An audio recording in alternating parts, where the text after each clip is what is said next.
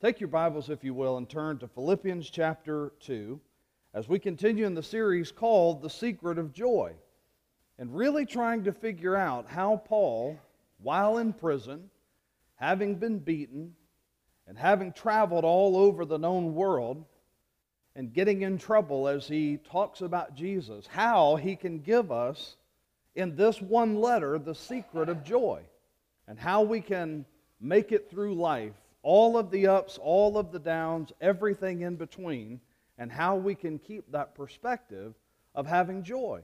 And the title of the message today is, It's Okay to Act Out. Now that's certainly something you'd never want to tell a small child. You don't want to tell a child or your child, unless it's your grandchild, then you don't care, but you never want to tell a kid it's okay to act out, to act up, or to just, do whatever you want to do and it's okay. You just wouldn't want to say that to a kid.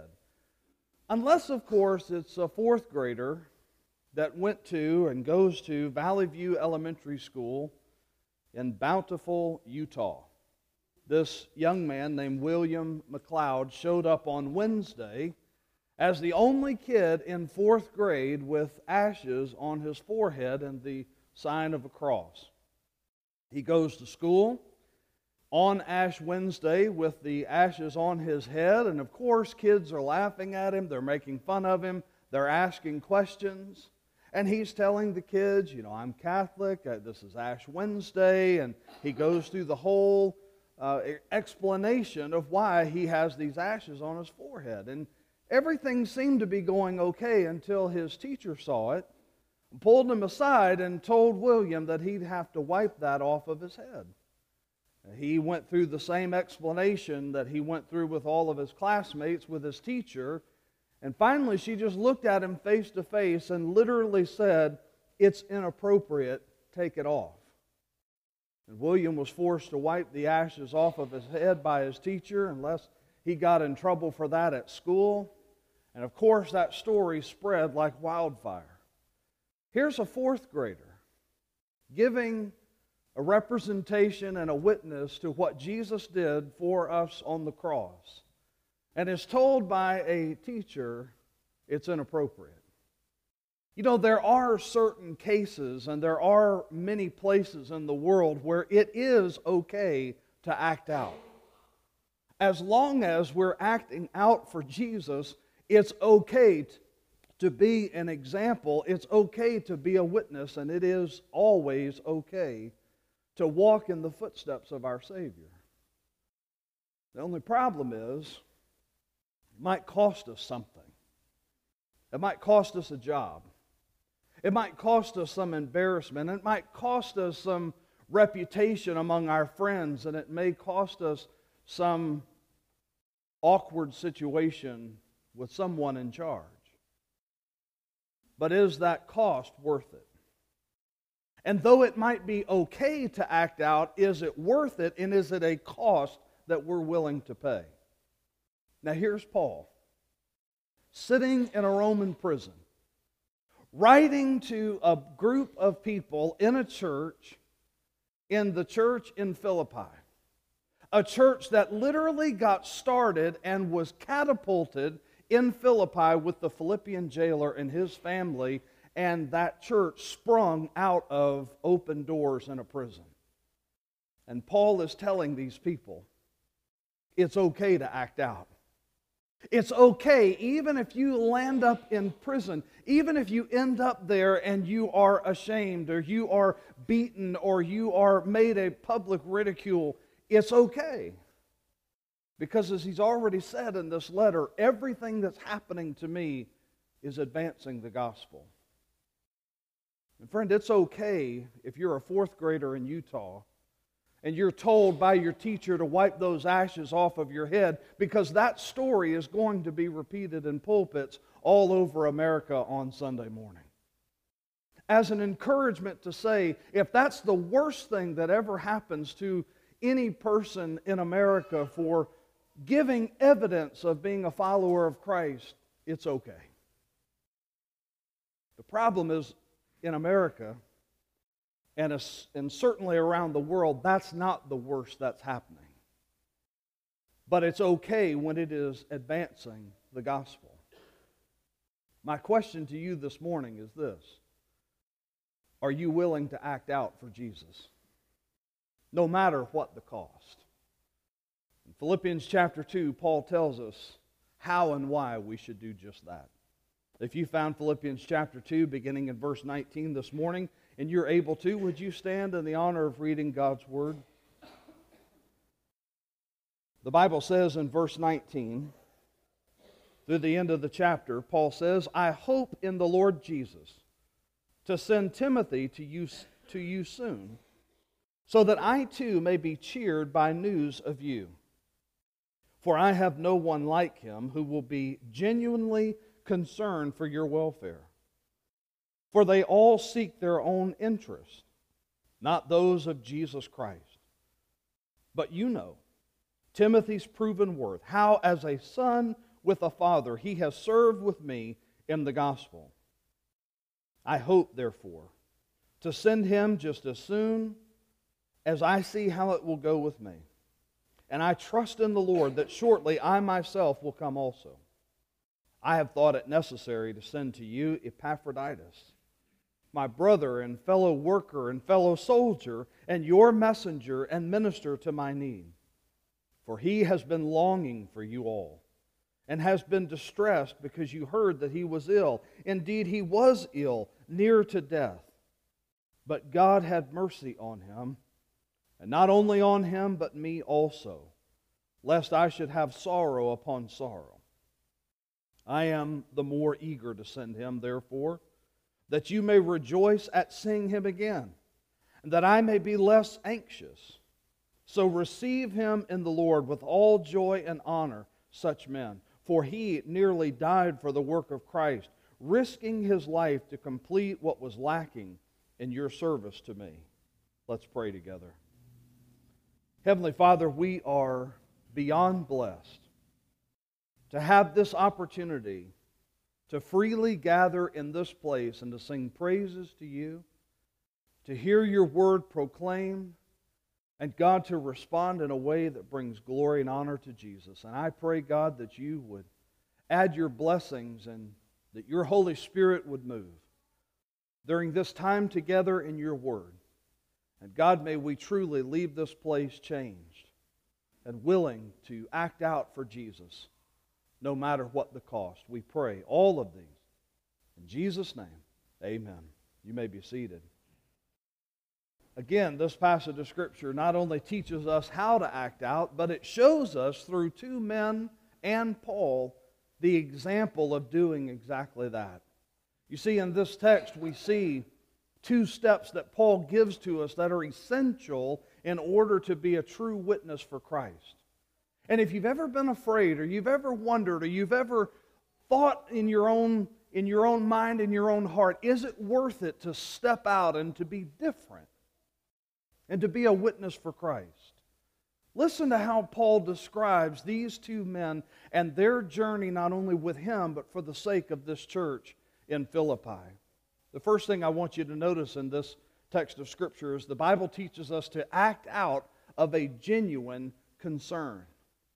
You see, friend, before we ever do anything for Jesus, before we ever serve in the church, there has to be this growing concern in our heart, because that's where the want to comes from.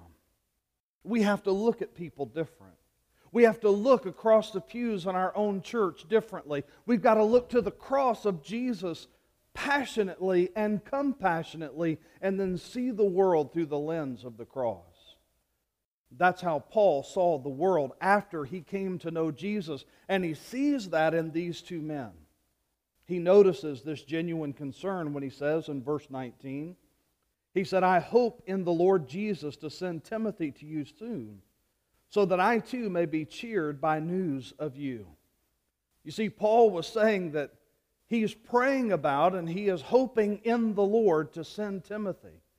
That means that he's watching this church and he's listening to what's going on, and he wants to, if it be the Lord's will, to send Timothy to them to make a difference. Now again, you have to put yourself in Paul's jail cell for just a moment.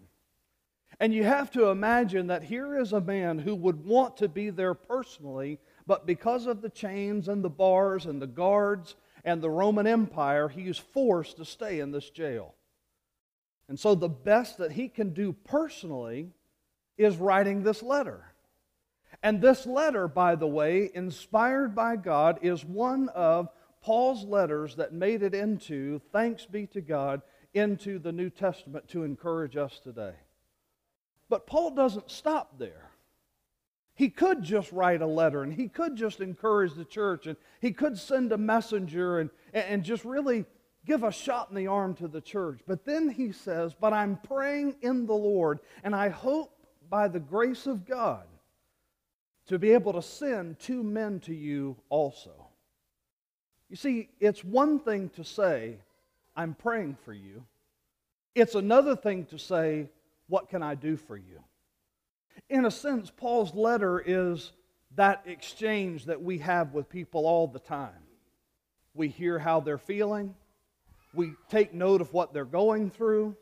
We see some problem, some challenge, and we say to them with all sincerity, I'll be praying for you. That's what Paul's doing in this letter. But he takes it a step further. And he says, not only do I want to encourage you, not only do I want to pray for you, but I want somebody to physically be there because I can't. That's doing something for someone. We have to match our words with our action. It's okay to say to someone, I'm going to be praying for you that God meets your needs, and then follow that up with saying, what can I do for you? What is it that I can do right now, right here today, to make a difference in your life? Some of you enjoy watching the NFL, National Football League, professional football. And if I said this name, some of you would instantly have a highlight reel in your head of a wide receiver named Jerry Rice. Jerry Rice was one of the greatest wide receivers, and for those of you that don't care about football, he's the one that catches the ball running down the field. Okay, I'm just making sure. By the way, my sweet daughter needs all the lessons in sports that she can get. You remember last week I told you that she thought Mexico was on another continent?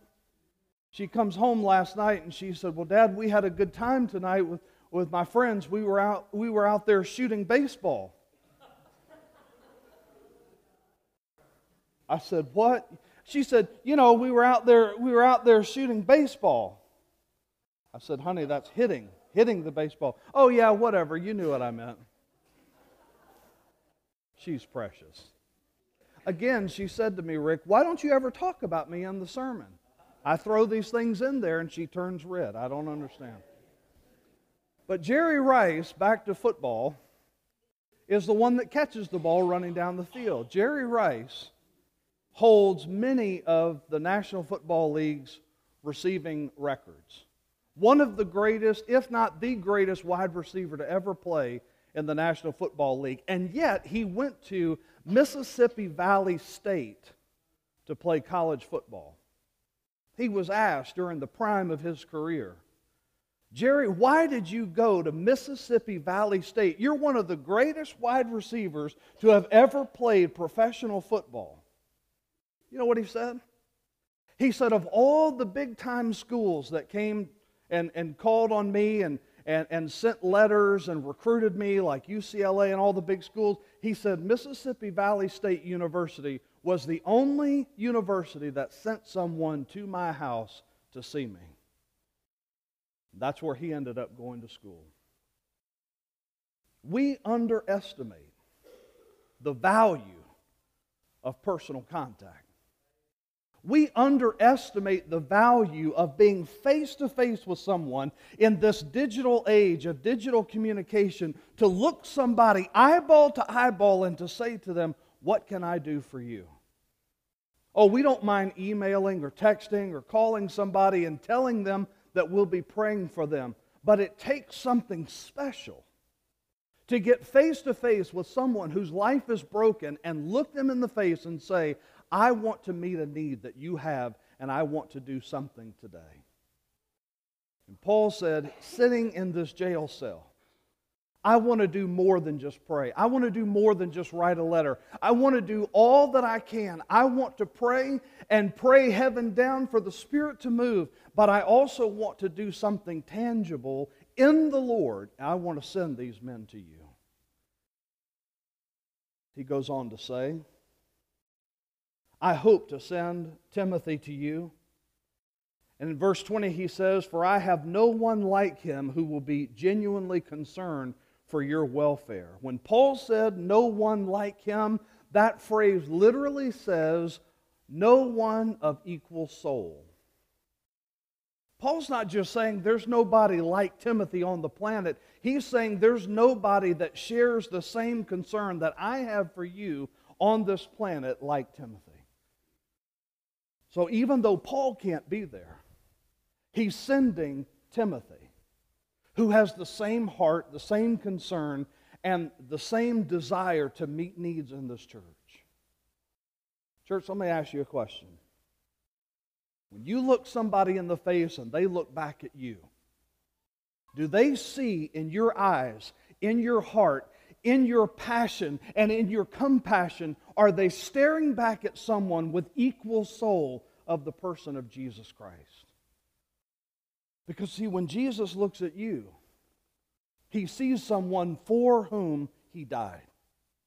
He sees someone whose life is broken without Him. He looks at you and He says, I would go to the cross and die, and in fact I did 2,000 years ago so that you can be set free from sin. And I'm telling you, when Paul sent Timothy, he said, there's nobody that will stare in your eyeballs who you will see the passion and compassion for you like him.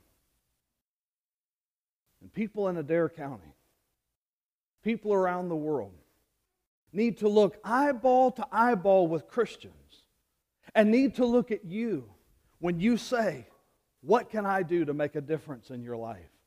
How can I pray for you? How can I serve you? And how can I make a difference for you today? And people need to stare back and see, not you, but they need to see Jesus staring at them with eyes of passion and compassion.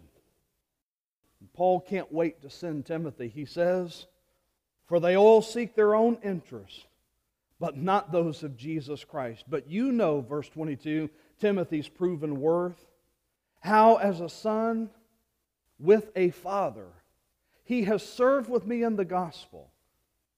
You see, Timothy put his words into action. Timothy lived up to the billing that Paul is giving him. Timothy actually lived out his faith. And Paul said, it's okay, Timothy, as his son, it's okay to act out for Jesus because you have a genuine concern for the souls of people that are lost. You have a genuine, heartbroken concern for the health of the church. You see this community the way Jesus sees it. And when He sends Timothy, He is sending the best. If you were sent into a situation where families were broken, where some believer was hurting, when some non-Christian had questions, when some college student said, I just can't make sense of the world, if some family was about to fall apart and they turned to you and said, can you help me? Can you point our family to Jesus? Would you be of help? You see, it starts with a genuine concern for people. You may not have all the answers. You may not be a licensed therapist. You may not be a licensed counselor. And God's not asking you to be. He's asking you to represent His Son and point people to Jesus. And so I have a challenge for you this week. Find somebody. Find anybody who's going through something and they need to be encouraged. Find somebody whose life is broken. Find somebody who needs to know about Jesus. Find somebody who has questions and they need someone to point them to Jesus and ask them two things. How can I pray for you? And how can I serve you? Maybe they just need somebody to sit down and listen over lunch or over a cup of coffee. Maybe they just need to vent and just get some things off their chest. Maybe they have a spiritual question and you can begin the process of helping them. Though you may not know everything about the Bible, you can point them to Jesus. And you know people in this church and in this community that can help you to find the answers in Scripture that you need. You have a loving church family that you can invite them to and say, come and be part of what God is doing in our church. But you have to have genuine concern and you have to be willing to act out. So ask somebody this week, how can I pray for you? And how can I serve you?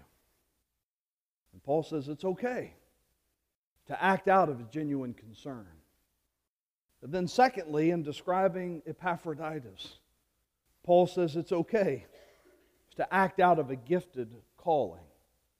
You see, not only do we need to have a genuine concern, but there's also a giftedness that you have that somebody in our community needs. See, when Paul said, I'm sending Timothy to you because he has a similar concern and an equal concern for you that I have. He said, but I'm also sending this other guy to you, and he's pretty awesome himself. His name is long. I'd like to have seen his name tag. Epaphroditus. Many of us can't even spell it or pronounce it, but this guy was a rock star. This guy was a superstar in the Christian community, and Paul was blessed to be able to send him. Yes, Timothy was a son, but Epaphroditus was a stud. This guy, the way Paul describes him, could have walked into any church and instantly have been the chair of any committee. He could have walked into any church setting and instantly said, all right, now here's how we're going to do this, and here's how this ministry needs to get done. This would have been a guy that every church would have been blessed to have. Listen how Paul describes him. He says in verse 25, I have thought it necessary to send to you Epaphroditus. First of all, he says, my brother. Now that says a lot right there. This was a guy that Paul considered to be a brother in the faith. Someone that he not only grew as a relationship with, but also as a disciple. Paul was able to pour into Epaphroditus and see that mentoring just exponentially explode as he poured into Epaphroditus, and Epaphroditus took his walk with Christ and did wonderful things for the body of Christ. But then he calls him your messenger. That is, Epaphroditus is willing to leave where he is and go where he's needed. You see, a lot of us miss the boat right there. Now, we don't mind being considered a believer in Christ. And hopefully that's why we're here today. But you see, a messenger is one that takes a message from where they are to where it's needed. You realize that there are places all over the globe that need what you have. There are places and homes in Adair County that need to know what you know. There are people that you go to school with. There are people that you work with. There are people that you pass in Walmart all the time that need to hear life's answers that are locked away in your head and in your heart. And Paul says, this guy is my brother. I've discipled him. He has helped me. He is a blessing, and I am sending him to you because he is a believer in Christ. But he's also a messenger because he's going to take the message of the gospel, message of hope, and the message of joy where he is, and he's leaving that place to go to where that message is needed. But then he describes this stud by saying that he is a fellow soldier. Now, for those of you that have served in the military, you know the value of following orders. You know the value of saying, yes, sir, of saying, I'll go, of saying, this is my responsibility and this is what I'm called to do. Epaphroditus clicked his heels together, stood up straight, had his uniform on, and said, I'm ready to go. He was fully equipped with the armor of God as a brother in Christ, as a messenger of the gospel, and as a soldier following orders to go anywhere and everywhere he was commanded to go. If I read to you the Great Commission, Matthew chapter 28, verses 18 to 20, the last things that Jesus said that was recorded in the Gospel of Matthew before He ascended into heaven, He says, all authority in heaven and on earth is given to me. Therefore, go and make disciples of all nations, teaching them to observe all things that I've taught you, baptizing them in the name of the Father, the Son, and the Holy Spirit. And I am with you always, even to the end of the age. What part of that doesn't sound like a divine order from God? To stand up straight, to have the armor of God on, and to go wherever God is leading us to go. Oh, I'm too afraid. What if they ask me something I don't know? What if somebody makes fun of me? What if they laugh? And what if I lose my job? What if I'm kicked out? What if I lose a friend? Friend, what if somebody said yes to Jesus? Wouldn't it make it all worth it to be a soldier of the cross, to know that you are marching through the very gates of hell to snatch people from the fire? All because Jesus saved you. And I'm telling you, it's okay to follow those orders and to do exactly what we're called to do because Jesus paved the way. Paul in chapter 2 has already told us, let this mind which was in Christ also be in you. And described how Jesus laid His life down for the sake of your salvation and begs the church to do the same. And that's the calling that you have. There's a man who was in prison for 6 months in Iran. Iran's one of the most dangerous countries in the world. Anti-Jew, anti-Christian, anti-Jesus. And Morad saw 20 people executed in his 6 months in this prison in Iran. He said they announced it through the speakers in the loudspeakers in prison. He said, some of these people had been in my cell. It was heartbreaking to see the fear of death in their eyes. He said prison was a terrible, terrible place. He said in that prison it was just me, the door, and 3 walls. Sometimes the guards brought me tea, but they didn't even let me go to the bathroom. All because he taught the Bible in school and was locked in jail for 6 months. As of 2016, several years ago, there were at least 90 Christians imprisoned throughout Iran. 15 of them were serving their sentence in the same prison in which Morad was placed. They called it the black hole of evil. They also called it the torture factory. One inmate who got out said 1 day is like a year inside that prison. He said some days you can't even breathe because you don't know what's going to happen to you the next day. Said the stress is too much. We can't be the same people. We don't enjoy activities like normal people because all the time we think of those who are still there. North Korea is number 1 of all of the countries on the planet against Christianity. There was a young lady who was in prison who no longer has a name. She just has a number. She says, I am prisoner number 42. She said that she was born in North Korea and the first thing they took away from her was her name. Every morning at 8 a.m. they call her number and she has to crawl on her elbows through a cat flap in the door. She said when she stands up, she's not allowed to look at the guards. She has to put her hands behind her back, follow the guards to the interrogation room, and every single day for an hour, they ask her a barrage of questions. Why were you in China? Because that's where she was arrested. Who do you go to meet? Do you have a church? Did you have a Bible? Did you meet any South Koreans? Are you a Christian?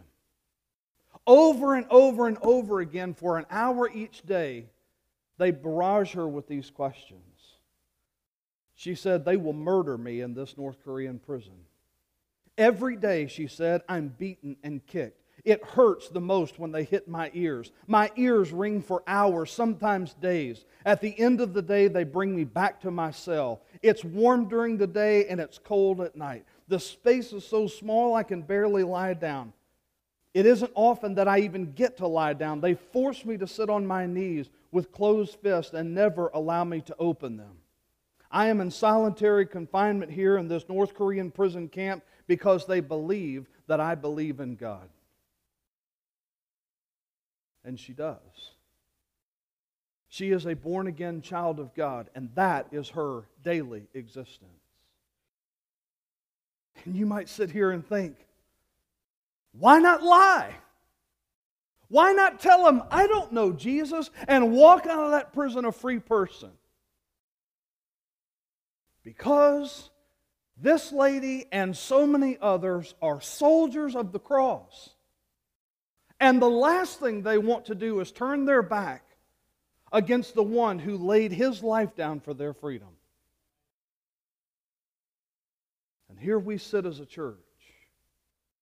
And so many times our sacrifice is so small. Sometimes what aggravates us is so insignificant. Sometimes we get so irritated at little meaningless decisions in the church or things that happen in our life seem astronomical when if our perspective changed just a little, they would seem like nothing. And there are people today sitting in jail cells all over the world for the same name that we just sang about just a few moments ago. And they are there because they love Jesus. And there are more people who would be willing to go to prison if they only knew the name of Jesus would set them free. Not from a jail cell, but from eternity in hell. And friend, as a soldier of the cross, as a brother or sister in Jesus, there are people that are locked in a spiritual prison in Adair County, and you are the only hope, and Jesus is the only key. And they are waiting for you to bring to them the good news that will unlock their soul and set them free. They're waiting for you to act out of a genuine concern and the gifted calling that God has given to us, and to see people set free. And it's up to you to take those marching orders and say, Jesus, I'll follow. I'll go. If no one else wants to, God, you can count on me. If it costs me a job, if it puts me in prison, if it costs my reputation, if people think that I'm nuts, if people don't want to talk to me anymore just simply because I asked them, how can I pray for you? How can I serve you? Can I tell you about Jesus? Then to God be the glory, because if it leads one person to Christ, it's all worth it. But we have to be willing to act out for Jesus. And my question to you this morning is simple. Are you willing to act out for Jesus? You see, Jesus Christ died for your sins. That is a message that you've heard, and I pray that you've trusted in. In church, there might be somebody either listening to this message today, in this building, or on the radio, who's never given your life to Jesus Christ before. You've never said to Jesus, I'm a sinner. I don't want to trust me. I don't want to trust myself. I don't want to trust what I can do because my efforts will never get me to heaven. I want to trust in Jesus. I want to give Him all that I have. And I want to receive salvation that God has provided that is free. And I want to be born again. Friend, if that's your decision today, if you've never made that decision, turn from your sin and from your selfishness today. And turn to Jesus. And trust in Him. If you know somebody that has never made that decision, find somebody this week and share that message of hope with them. And in just a moment, we're going to have a time to respond. Now listen to me carefully. If you've never given your life to Jesus, this is an opportunity for you to respond. You can share with me. You can turn to the person next to you. You can fall on your face and on your knees before God and cry out to God to save you and to turn from your sin and to trust in Him. You can do that today. I'll be standing right here. You can just leave your seat in just a moment and share that decision with me, and we'll rejoice together in what God is doing in your life. But listen, church, if you've already made that decision, you've already trusted in Christ, and you are a fellow believer in Jesus, maybe today you need to become a soldier. Maybe today you need to answer that divine call on your life and to listen to Jesus and to follow His orders. If that's your calling today, if God is calling you to make a difference in someone's life, don't let this moment pass without saying yes to Jesus. Would you bow your heads with me as we pray? Heavenly Father, we thank You so much for this time together. God, we thank You for the wonderful calling that You placed in the life of the Apostle Paul and on Timothy and on Epaphroditus, and the way, Father, in which You used them to make a difference for Your kingdom. Father, today, we stand as fellow soldiers of the cross, shoulder to shoulder with people like Paul and Timothy and Epaphroditus, for those that have served in this church in generations past and with those that are serving today. God, may You put the cross before us. May You stir the Holy Spirit within us. And God, may You help us to put one foot in front of the other and follow in the footsteps of Jesus to carry the gospel to the ends of the earth. Father, if there is just one that needs to respond to Jesus today, would You call them to Yourself? By Your Spirit, Father, would You lead them to come to Jesus and repent of their sin and turn and trust in Him? God, we thank You for the gift of Jesus. And may we glorify Him today. We pray in Jesus' name. Amen. Hey, this is Pastor Randy Johnson. Thank you so much for joining me for What's the Word? That show airs every Wednesday night at 6 o'clock on 101.9 WAIN, right here in the heart of Adair County in Columbia, Kentucky. Or you can catch the replay of What's the Word on my podcast, which is called Walk This Way.